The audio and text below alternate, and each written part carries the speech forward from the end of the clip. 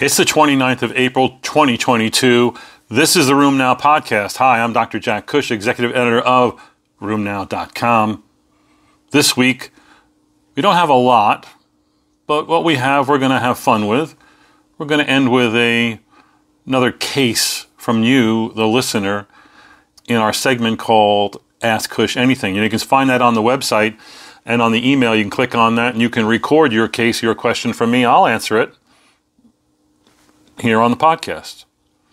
So today I want to give you a big reminder. Rheumatology is a gigantically popular industry, and you're a major player in it. Think about this. In the United States, there's only 5,000 rheumatologists, and not all of you are practicing. Many of you are actually research or semi-retired or whatever. But nonetheless, there's very few thousands of rheumatologists who are the prescribers in this marketplace. Oh, the marketplace is what? 58 million people with arthritis of one kind or another. More importantly, the report I'm now mentioning is the size of the therapeutic drug market. It's currently a $30 billion industry. Guess what? This is only going to go up. It's going to go up to $40 billion in the next, 4 years, 5 years? So I want you to know this because you command, a small number of you, rheumatologists, command an exceptional amount of control over that $40 billion industry. You're the one people go to when it comes to using these drugs, knowing who should get them, who shouldn't get them. This gives you leverage. It may not give you leverage with your chairman or your division director or your institution, but in the world of therapeutics and medicine, you're gigantically important to the tune of $30 billion and counting. A nice study from Spain looked at pregnancy outcomes in systemic sclerosis. I don't know where you find this kind of data. 154 pregnancies in patients with systemic sclerosis, and they looked at the outcomes between 2008 and 2019. The main outcome is what they called adverse pregnancy outcomes, APOs, and that included a lot of things, and would include malformations. There were none. But it does include things like miscarriages, preeclampsia, intrauterine growth retardation, whatever. In this study, which just looked at the outcomes, they had a much higher rate of adverse pregnancy outcomes in the scleroderma patients. The number was 61% versus 10% in a matched healthy control population. The adverse pregnancy outcomes we're talking about are like what we've seen in RA and lupus and other inflammatory diseases, meaning a slightly higher number of miscarriages, preeclampsia, small for gestational age, and preterm births. This is not a horrible thing, but they are adverse outcomes nonetheless, and the magnitude that was seen in this cohort seems to be, to me, alarmingly high. So, again, managing patients with scleroderma has got to be like managing patients with lupus. Don't go into it unless you're well controlled. And then disease control may be the most important thing you can do for the mother and the baby going forward. A nice review in Annals of Rheumatic Disease comes from a lot of the big leaders in the world of rheumatology, Tom Huizinga, Johannes Bilsma, Renee Westhovens, Joe Smolin, and others who did a systemic literature review of the use of steroids as bridge therapy in RA to see basically how good are we at using bridge therapy, which if we're good, that means we're getting off of steroids at some point, does it not? Well, they had 10 studies, and they looked at them. Only 4 of them were they randomized controlled trials with protocolized discontinuation schemes for going off steroids. And in those studies, 12 months after starting bridge therapy, 22% of patients were still taking steroids. Is that a good number or not? It's kind of good, meaning almost 80% got off steroids, but there's still 20% who didn't. They didn't tell you about the unprotocolized, not systematically studied patients where we know, despite our best efforts and best intentions, we do need to work harder at getting patients off of steroids, especially as we put them on more complex regimens, presumably to steroid spare. A nice study was published about cardiovascular risk in psoriasis and psoriatic arthritis patients. This comes from southern Brazil, where they basically looked at the Framingham risk scores as a indicator of cardiovascular risk. We know there's a lot of comorbidity in psoriatic disease overall, and this confirms that. Basically, when they compared all the psoriatic patients, both skin and joint patients, or both, they had a higher Framingham risk score, 16.3, compared to an age-matched healthy control population, 10.6, and that was significant. And the Framingham risk score does increase with age. This is a reminder that comorbidity management is gigantically important for all of our diseases, but especially for psoriatics, where it seems to be a big problem. And we've covered that this past week with all our coverage on psoriatic arthritis. In the last week, the FDA has gone out and approved a new drug for COVID-19, and notably, this is in kids. So, and when I say kids, over 1 month or older qualifies you, and the age bracket that you should get that. They approved the use of Veklury. I always want to say Velcuri, but it's Veklury, which is remdesivir, as an expanded indication, now all the way down to 28 days old, greater than 3 kilograms, and you have SARS-CoV-2 and are hospitalized, or it can be given to patients not hospitalized who are at high risk for severe COVID outcomes, including death. This is good. But honestly, I'm not really impressed by the remdesivir data. Remdesivir only looked great when it was combined with baricitinib. So I think that there are going to be better ways of managing COVID going forward should we need to. Patients with mild to moderate disease, not yet hospitalized, probably going to do well with the Pfizer drug Paxlovid. I mean, that looks really, really good. And as we talked about last week, the pre-exposure prophylaxis in high-risk people, that seems to work well as all. That's with, I'm blanking on the name right now, but look at last week's podcast.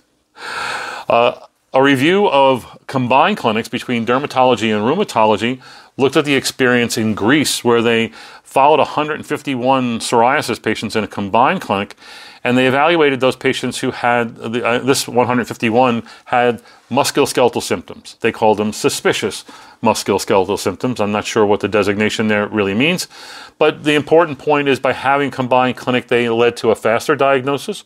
85% of those 151 with joint complaints actually had psoriatic arthritis, which is surprising. And in 62% of these, psoriatic arthritis was diagnosed for the first time.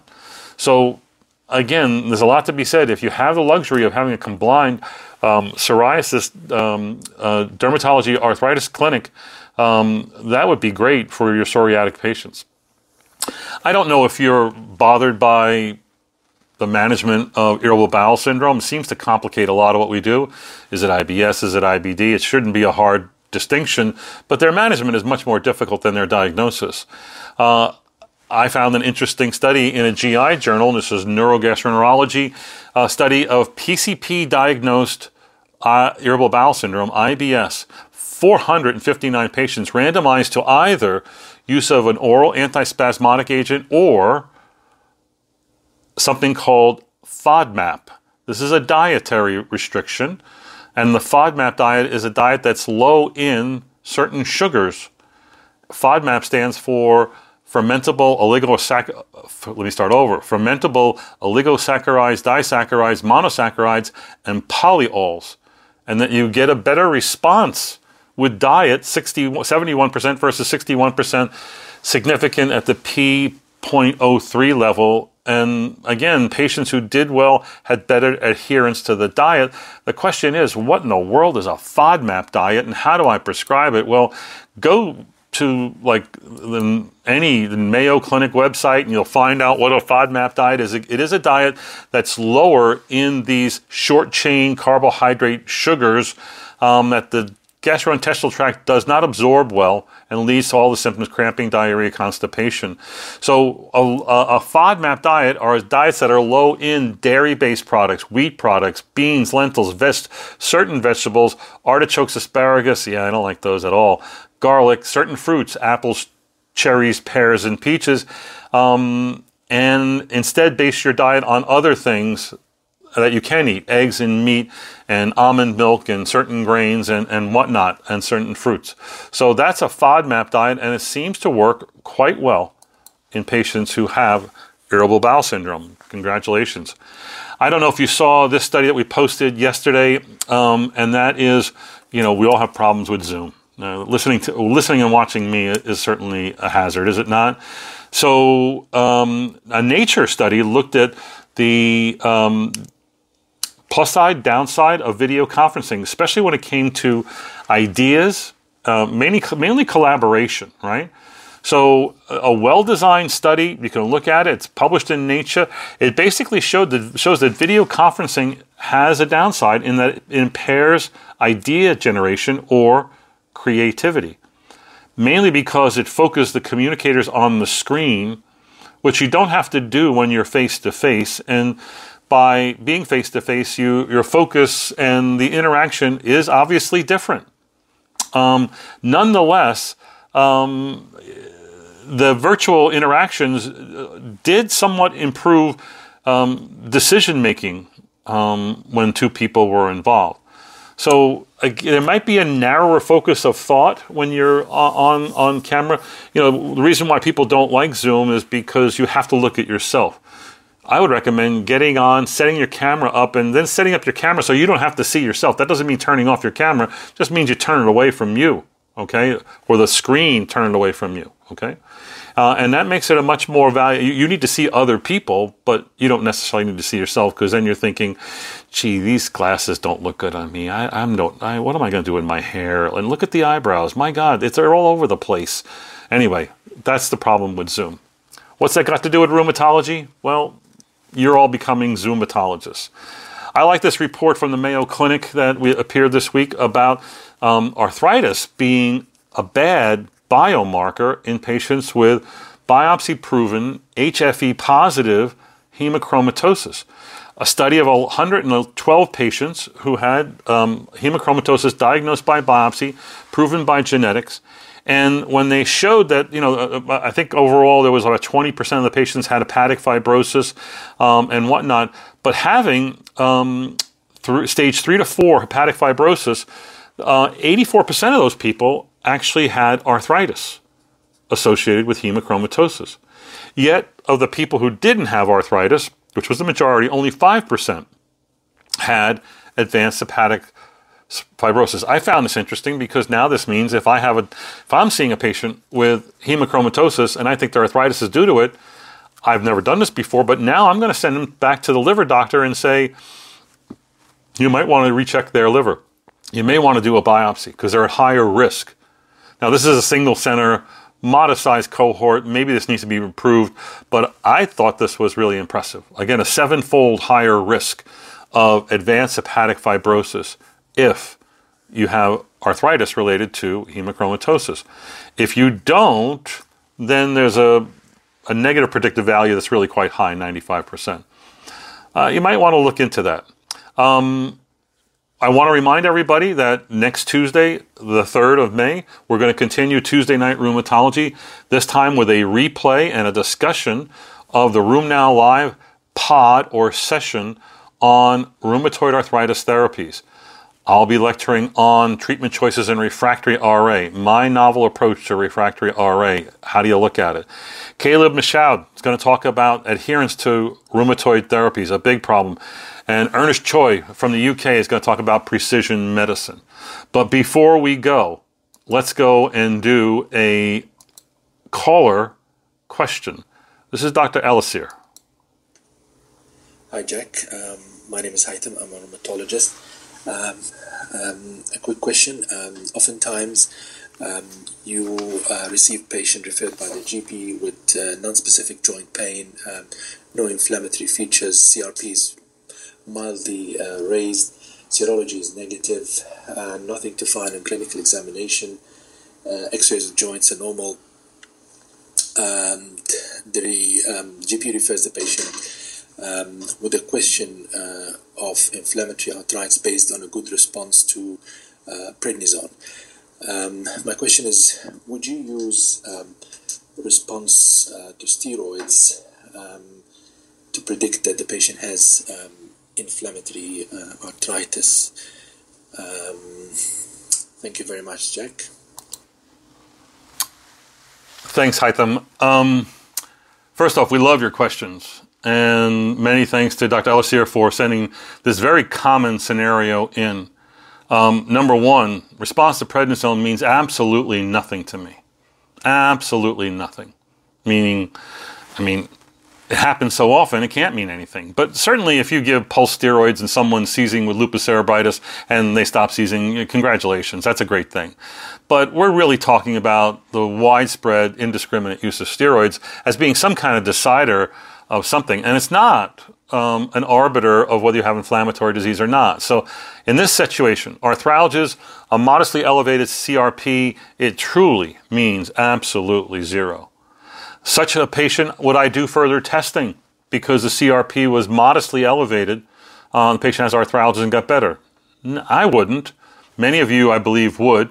But I think the yield on that is incredibly low. I think this patient requires observation and symptomatic management. Arthralgias, we're going to manage that with arthralgia medicines, which is analgesics, simple analgesics, and nothing more. And maybe see the patient a few times to make sure that they don't have swollen joints. Tell them to take pictures of their joints if they think they are swollen and bring it to the next visit. I think the issue here is, what do you do with someone who has an elevated SED rate but not CRP, an elevated CRP but not SED rate? This is a common scenario.